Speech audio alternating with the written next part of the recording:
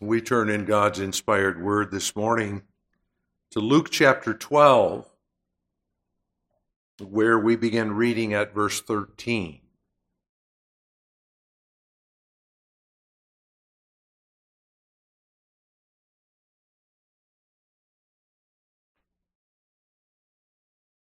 Luke 12, beginning at verse 13. And one of the company said unto him, Master, speak to my brother that he divide the inheritance with me. And he said unto him, Man, who made me a judge or a divider over you? And he said unto them, Take heed and beware of covetousness. For a man's life consisteth not in the abundance of the things which he possesseth. And he spake a parable unto them, saying, The ground of a certain rich man brought forth plentifully. And he thought within himself, saying, What shall I do? Because I have no room where to bestow my fruits. And he said, This will I do. I will pull down my barns and build greater, and there will I bestow all my fruits and my goods. And I will say to my soul, Soul, thou hast much goods laid up for many years. Take thine ease, eat, drink, and be merry. But God said unto him, Thou fool, this night thy soul shall be required of thee. Then whose shall those things be which thou hast provided? So is he that layeth up treasure for himself, and is not rich toward God. And he said unto his disciples, Therefore I say unto you, take no thought for your life, what ye shall eat, neither for the body what ye shall put on. The life is more than meat, and the body is more than raiment. Consider the ravens, for they neither sow nor reap, which neither have storehouse nor barn, and God feedeth them. How much more are ye better than the fowls? And which of you, with taking thought, can add to his stature 1 cubit? If ye then be not able to do that thing which is least, why take ye thought for the rest? Consider the lilies, how they grow. They toil not, they spin not. And yet I say unto you that Solomon in all his glory was not arrayed like one of these. If then God so clothe the grass, which is today in the field, and tomorrow is cast into the oven, how much more will he clothe you, O ye of little faith? And seek not ye what ye shall eat, or what ye shall drink, neither be ye of doubtful mind, for all these things do the nations of the world seek after, and your Father knoweth that ye have need of these things. But rather seek ye the kingdom of God, and all these things shall be added unto you. Fear not, little flock, for it is your Father's good pleasure to give you the kingdom. Sell that ye have, and give alms. Provide yourselves bags which wax not old, a treasure in the heavens that faileth not, where no thief approacheth, neither moth corrupteth. For where your treasure is, there will your heart be also. And so far we read God's inspired word this morning. Continuing in our consideration of the Lord's Prayer, we are up to the second petition. And we turn now to the Heidelberg Catechism's exposition of that second petition of the Lord's Prayer. That's Lord's Day 48, question and answer 125. Which is the second petition? Thy kingdom come. That is, rule us so by thy word and spirit that we may submit ourselves more and more to thee. Preserve and increase thy church. Destroy the works of the devil and all violence which would exalt itself against thee, and also all wicked counsels devised against thy holy word, till the full perfection of thy kingdom take place, wherein thou shalt be all in all.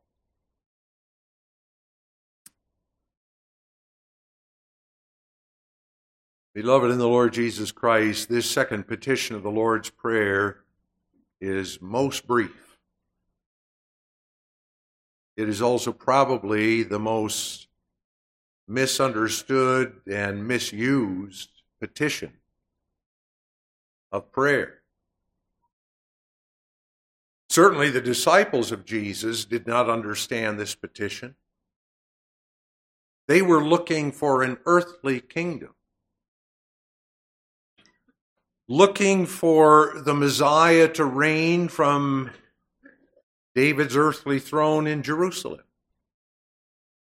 But although the disciples at that time had a mistaken notion of God's kingdom, they received the light of the truth after Jesus' resurrection and the outpouring of the Holy Spirit at Pentecost.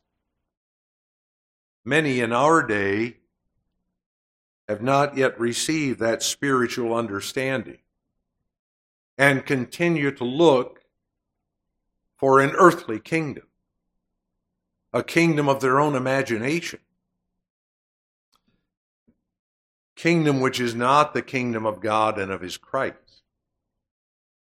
And so, again, we call to mind the importance of examining ourselves as we stand before this second petition of the Lord's Prayer. Not only must we understand the content of this prayer, the meaning of the address and of each petition of the Lord's Prayer, but we must discover in the mirror of this model prayer that Jesus gave us how true is our expression of gratitude to God.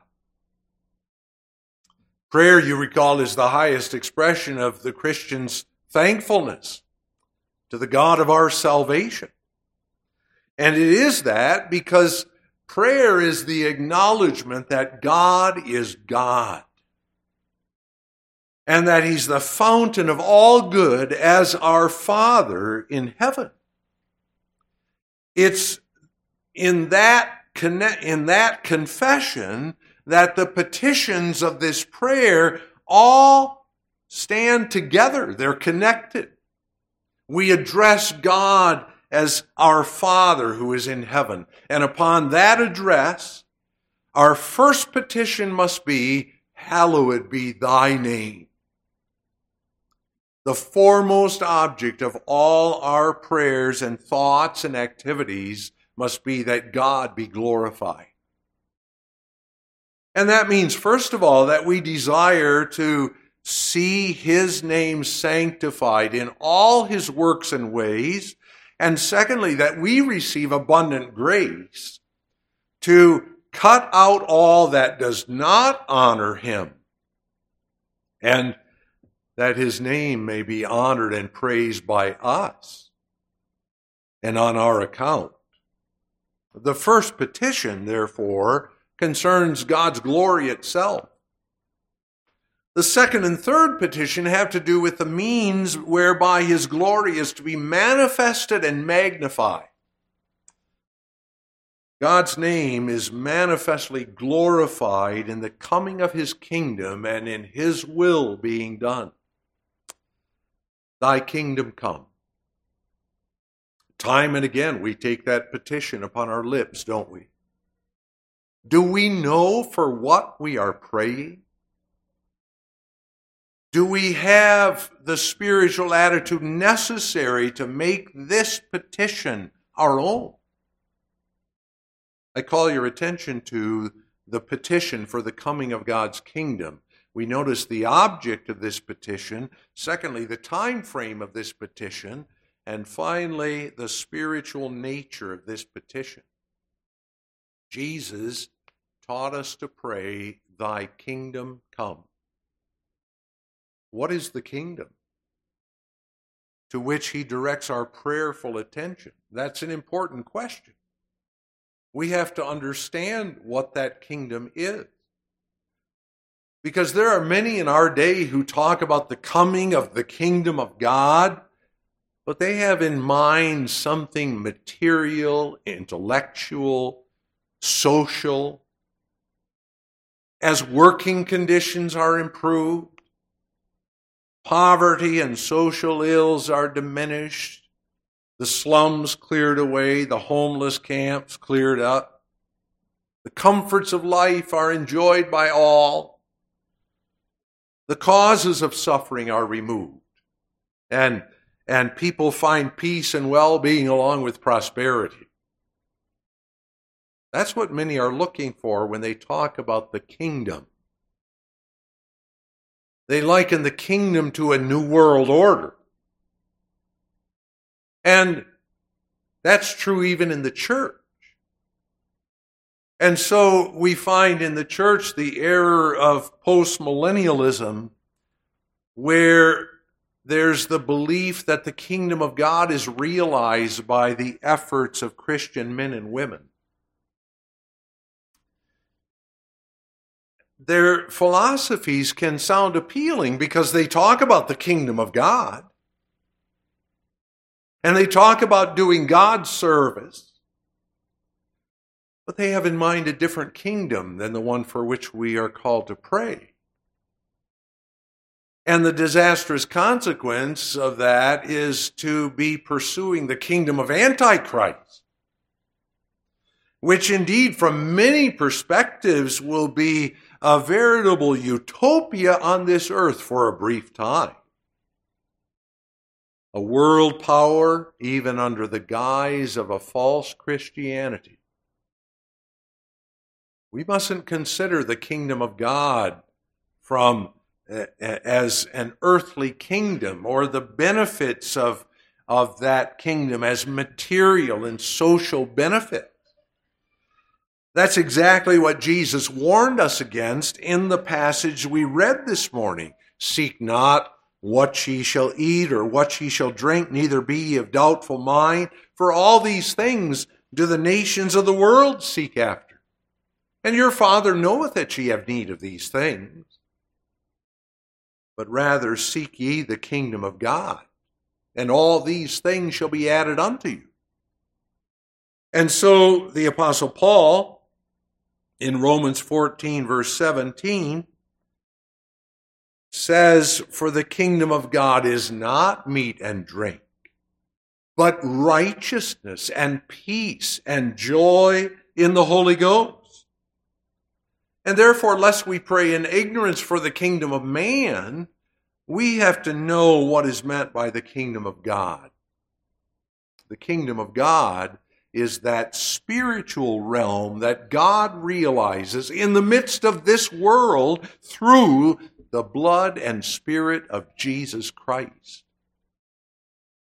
That kingdom is frequently mentioned in Scripture, and especially in the Sermon on the Mount, our Lord Jesus speaks of the kingdom of God and its coming. He speaks of the citizens of that kingdom and their characteristics.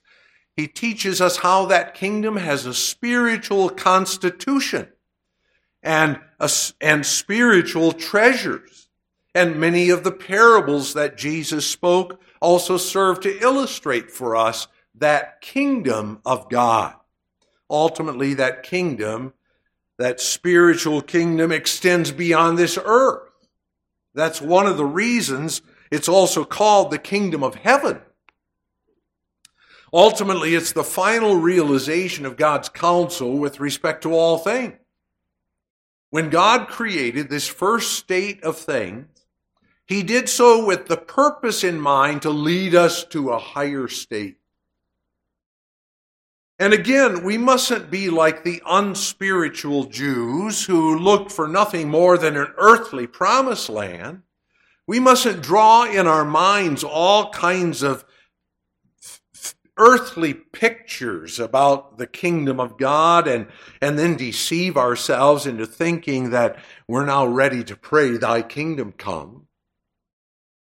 This kingdom is the kingdom of Him whose name is God, whose name is holy. Are we ready then to pray for the coming of that kingdom? To pray this petition means you realize that we are willing to let our kingdom disappear and that we are ready, if need be, to give up all the things of this earth. Only as we desire to have Jehovah be God and do as he wills, will we pray for the coming of his kingdom. About this kingdom of God, we should say the following. Number one, God rules. God rules this kingdom.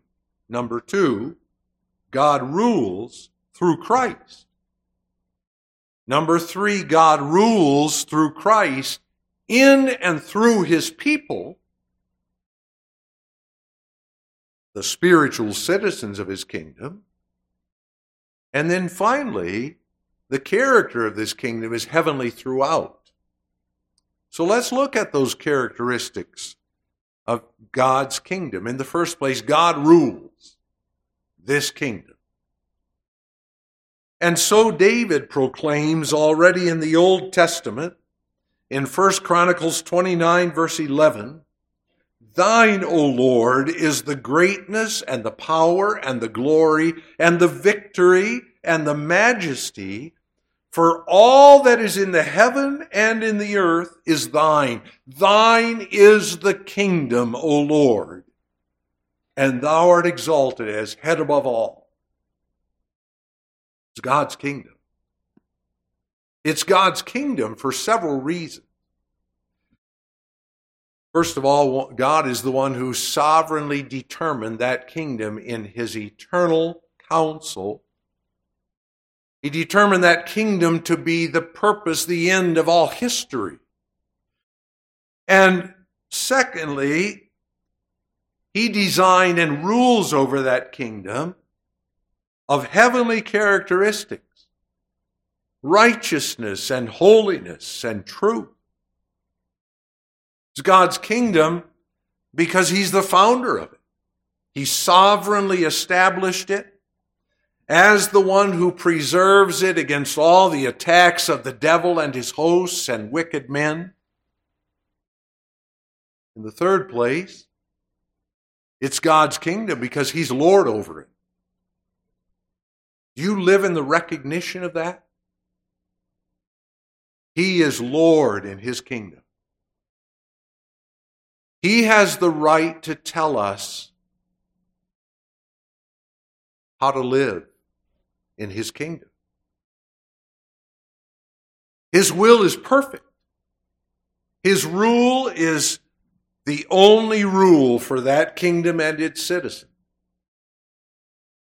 That kingdom belongs to God and his rule finally because he alone will receive all glory and honor and praise in that kingdom.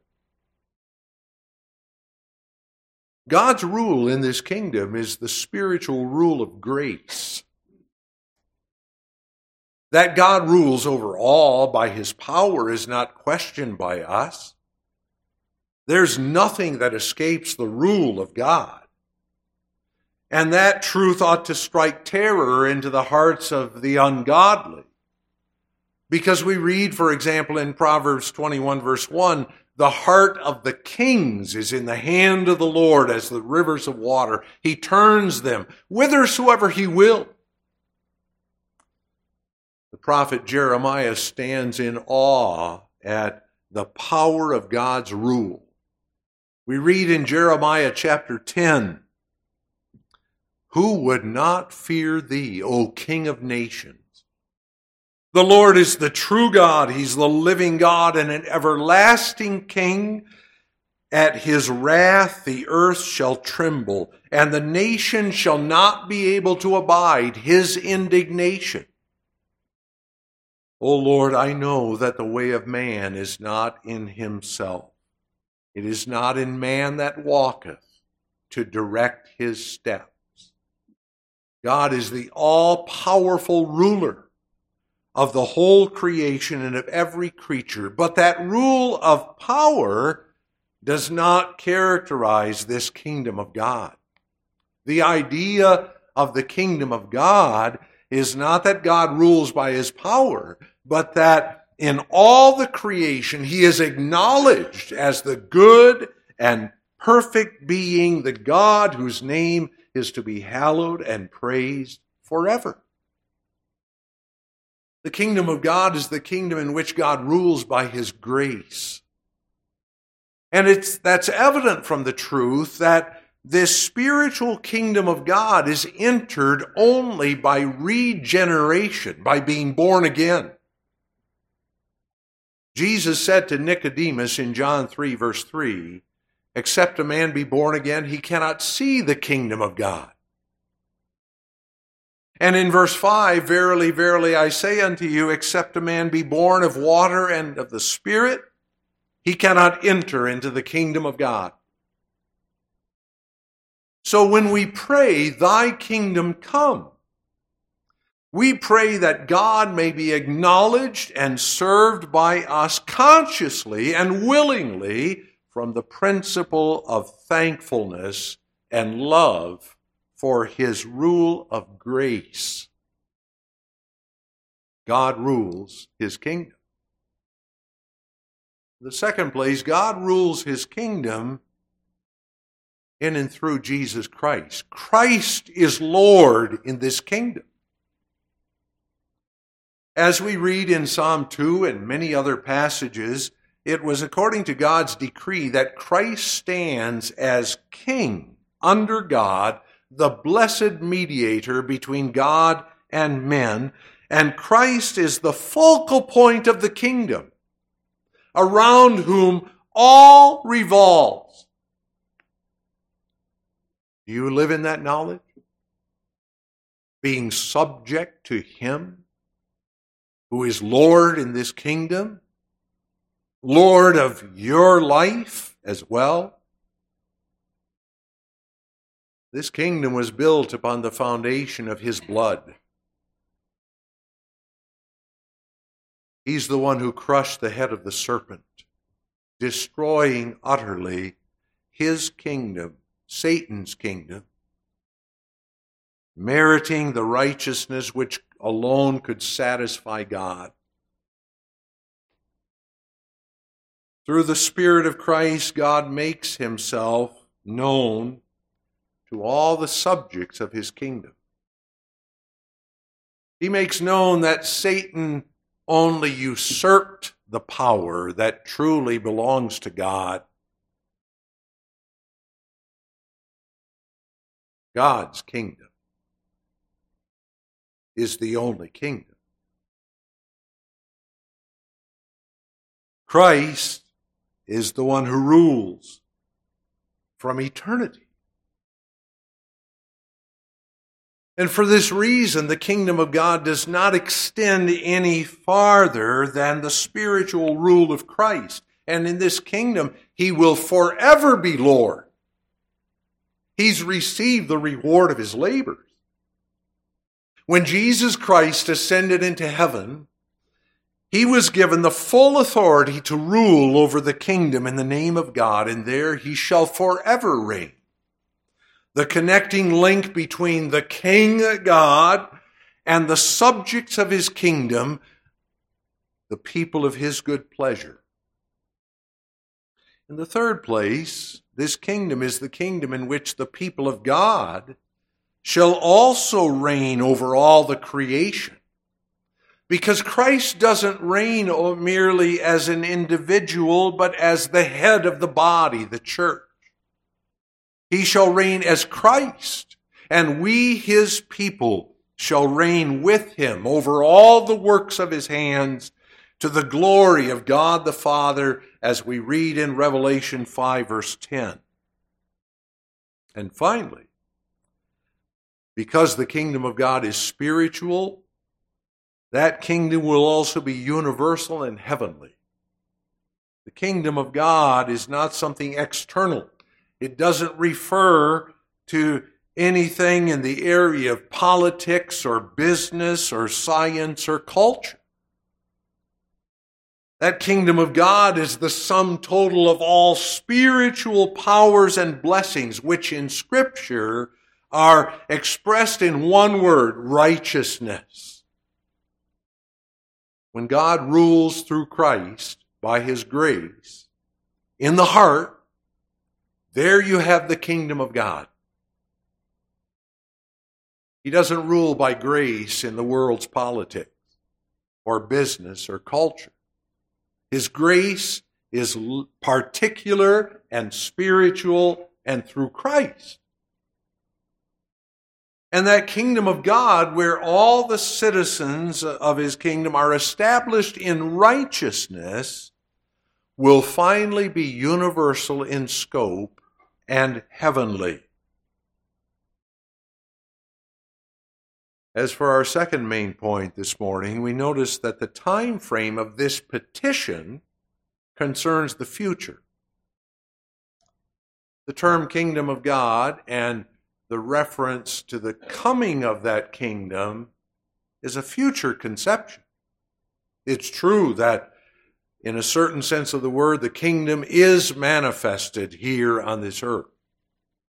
And that's because of the fact that by grace, Christ establishes the kingdom of God in the hearts of his people while they're still upon earth.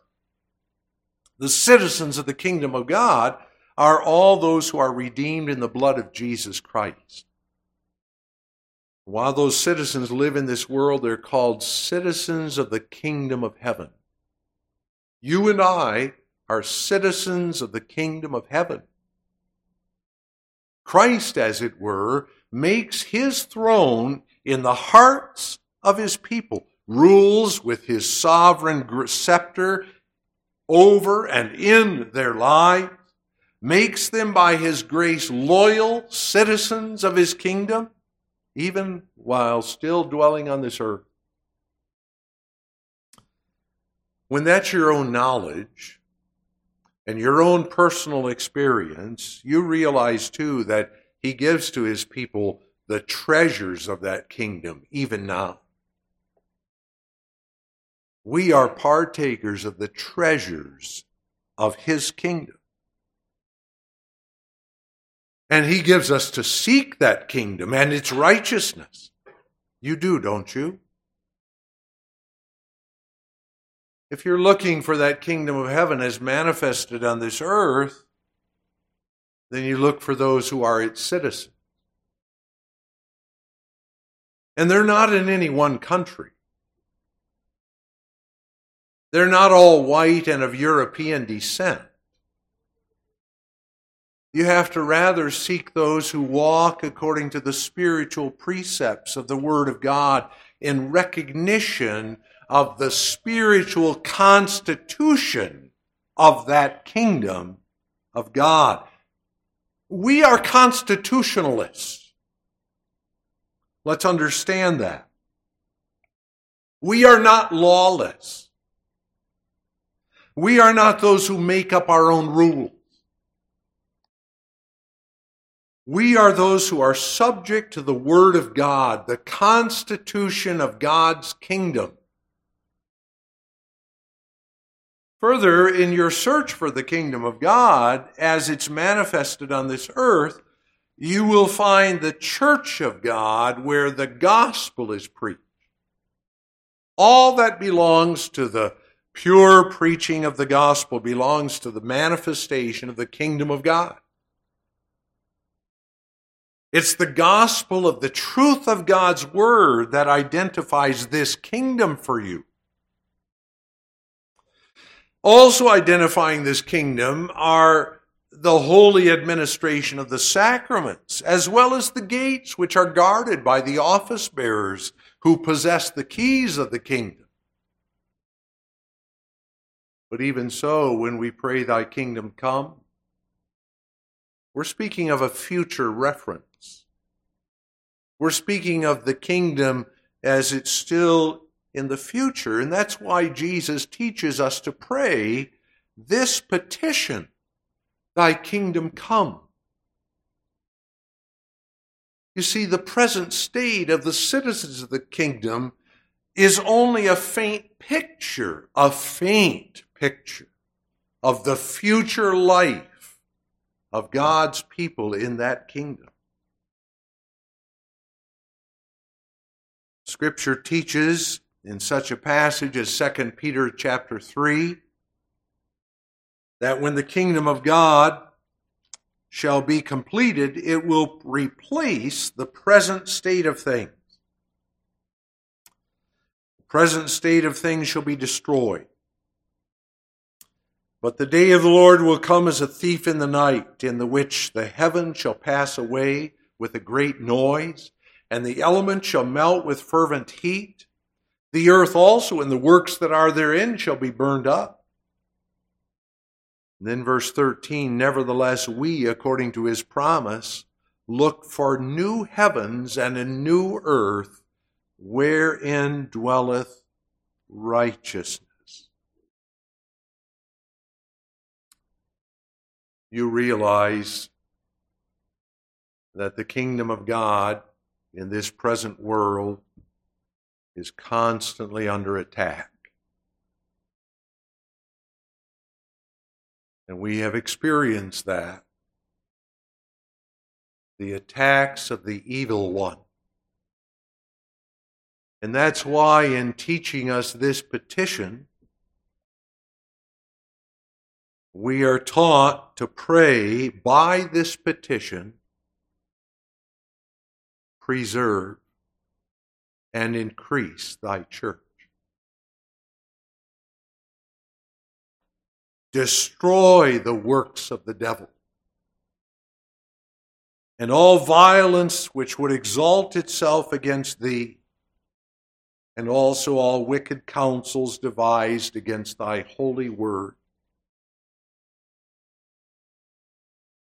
When we stand in the midst of these trials, knowing God rules his kingdom, then we also understand the life of the future kingdom will be so glorious, it's beyond our human comprehension. The glorious life pictured in Revelation 21 and 22 shall be found there and shall belong to all the citizens of the kingdom. The realization of that kingdom shall be seen in that state of things where God is all, in the new heavens and the new earth, in which he will have dominion over all things through Jesus Christ, the head of the church. That kingdom is coming.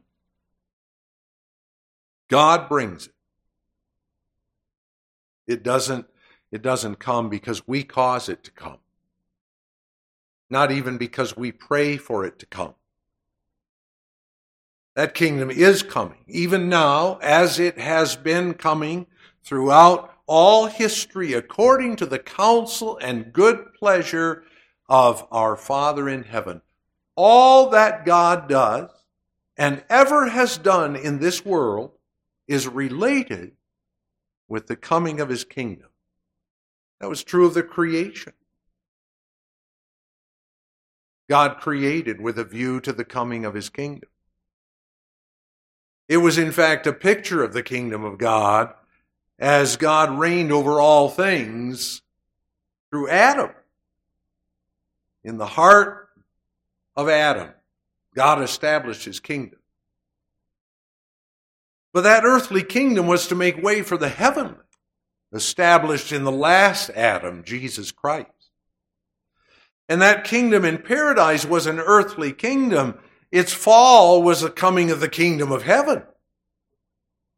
The entire history of this world is the coming of the kingdom of heaven. And we have to be aware of that when we hear the news and when we stand before all the terrible things that we observe in the world today. Christ is coming. God is bringing about the coming of his kingdom. That kingdom was established in the hearts of his people in the Old Testament. It was established when Christ came and laid the foundations of that kingdom with his own precious blood. And having laid the foundation, he's now exalted at God's right hand, ruling over all things in the name of God. Furthermore, God realizes that kingdom in the hearts of his people by the Spirit of Christ and through the Word. The living Christ pours out his Spirit into the hearts of his elect children, living and ruling in them. He calls them efficaciously through the preaching of the gospel, so that they enter the kingdom as willing subjects of his gracious reign. He gives his people the assurance of the victory that he's obtained for them and the desire to live as kingdom citizens, so that we know that whether we live or die, we are the Lord's. Even though on earth we live as citizens of heaven, whose home and walk is with God. Now, if we understand the truth of the kingdom and the time frame of this petition, we surely understand that this petition, as well as the first petition, is intensely spiritual. That the kingdom is realized in the hearts of yet imperfect people, and that it's still coming, explains the spiritual nature of this petition. In Luke 12, verse 31, we read the spiritual disposition required in order to pray this petition. After telling his disciples, "Take no thought for your life, what ye shall eat, neither for the body what ye shall put on," Jesus said, "But rather seek ye the kingdom of God, and all these things shall be added unto you." And our response might be, "I believe, but really, how impractical is that? We have to eat. We have to stay warm. And before you know it, we forget completely this instruction, and we're lunging for the things which moth and rust doth corrupt. And we're asking, what shall we eat? What shall we wear today and tomorrow? And when it comes time to pray, these words of Jesus ring in our ears, and we pray, "Thy kingdom come." Do we mean it? Do we really mean it? You see, the very coming of God's kingdom means that all these things perish.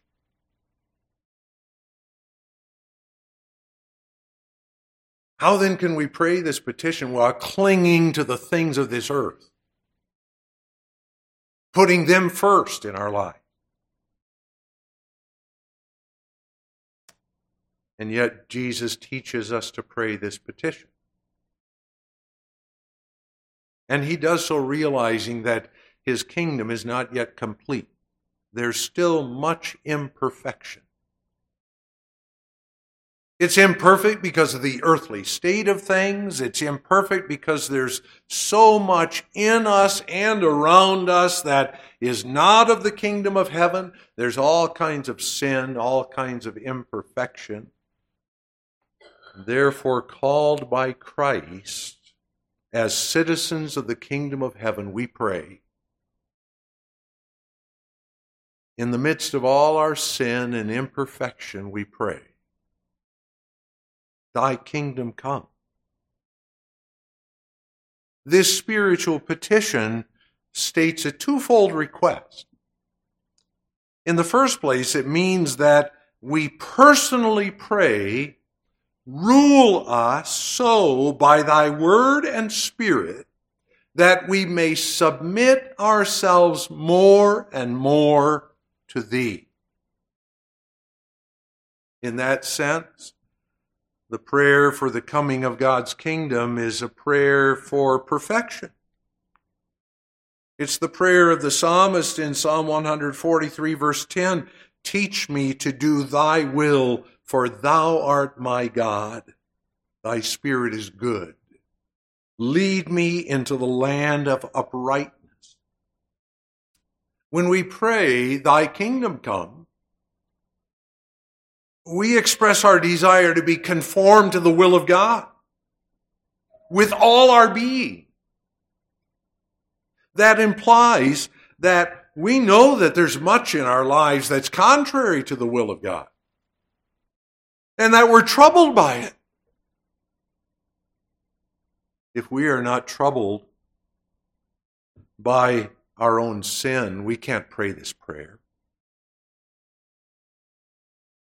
Christ came not to save the self-righteous, but sinners. When you and I take this confession upon our lips, we confess our knowledge that this prayer must be realized by God. There's no free will in this petition. Thy kingdom come. God must bring about the coming of that kingdom by His grace. But by the same token, it's impossible to pray this unless we're walking in sanctification.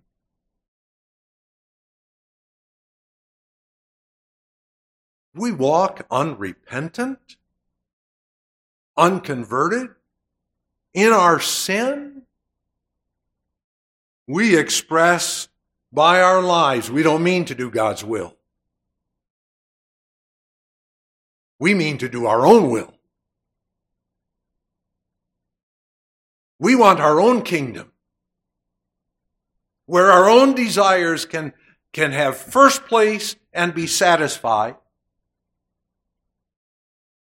This prayer is, let thy throne be established in our hearts. Let thy laws be administered in our lives. Let thy name be magnified by our walk. Is that your prayer? In the second place, this spiritual petition states the request that God preserve and gather His church unto perfection. And how necessary is that prayer?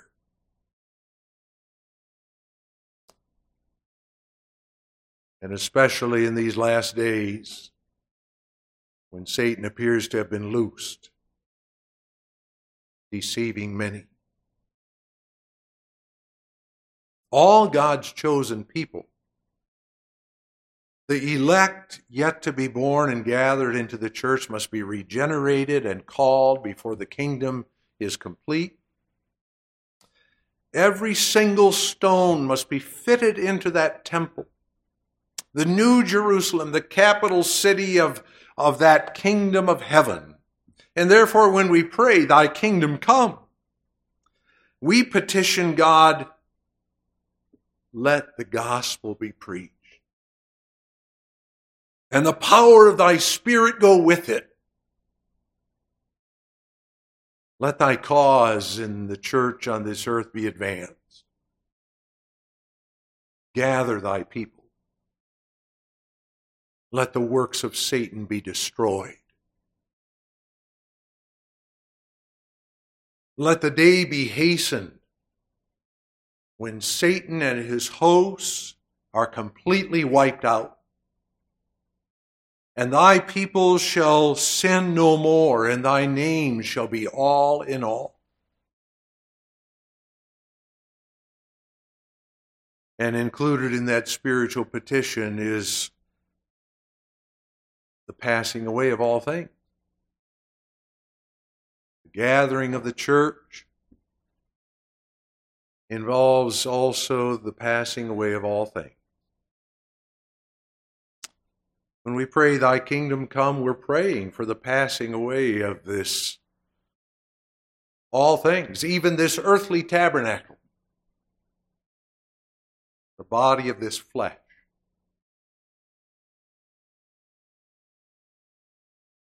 Can we pray this petition? You understand now that this petition is intensely spiritual. It requires an exclusively spiritual attitude. You understand that when God answers this prayer and grants us the coming of His kingdom, it may very well cause immediate damage to our own kingdom and our own desires and name. You remember the signs of the coming of His kingdom? Most of them are not pleasant. Preaching of the gospel is the chief sign. But what follows is pretty terrible. You read about them in Matthew 24 and other passages, including the book of Revelation. Are you ready to ask God to increase those signs? When the result might mean that you personally experience wars and famine and pestilence and nakedness and peril and sword, should that be the way for His kingdom to come? You see, some of our brothers and sisters in other parts of the world are already experiencing those things. Remember them in your prayers. And if that kingdom is to come for us personally in the way of affliction and death, we ready to pray this?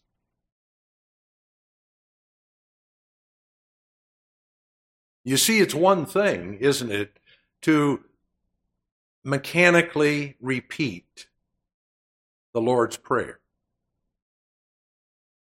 Quite another to pray it from the heart, with the mind.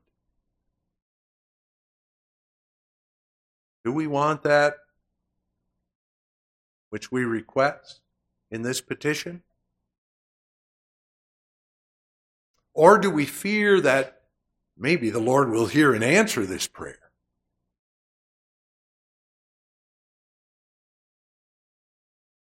Isn't it true, beloved, if we always realized what it means to pray, our whole life would be different, wouldn't it?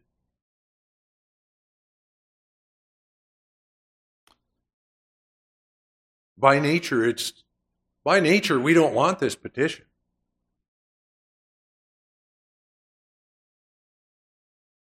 In fact, by nature, it's much easier to criticize God's way with us.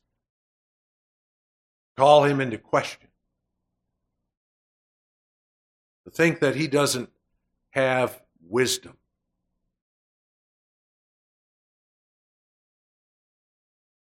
Much easier to enter every calamity and trial and distress in our lives with running to God and asking Him to remove it.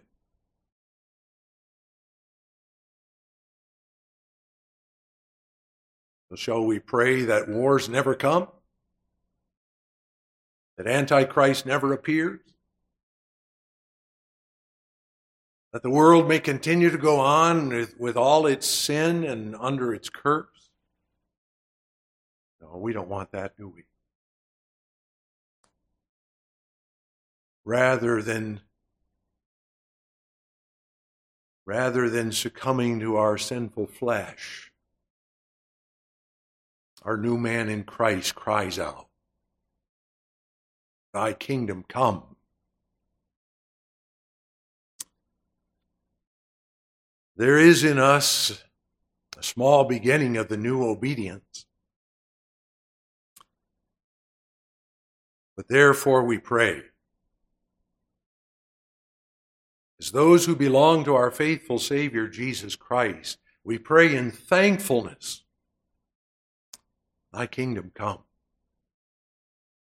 There's a longing to see that coming of God's kingdom and the perfection that awaits us in Jesus Christ.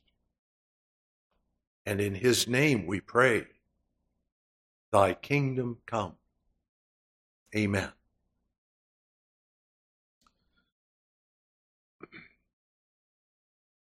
Heavenly Father, once again we plead with thee that thou wilt teach us to pray. Grant that in our prayers we submit ourselves more and more to thee and pray in the knowledge of faith, laying hold of our faithful Savior Jesus Christ and rejoicing that thou art our Father for Jesus' sake. Amen.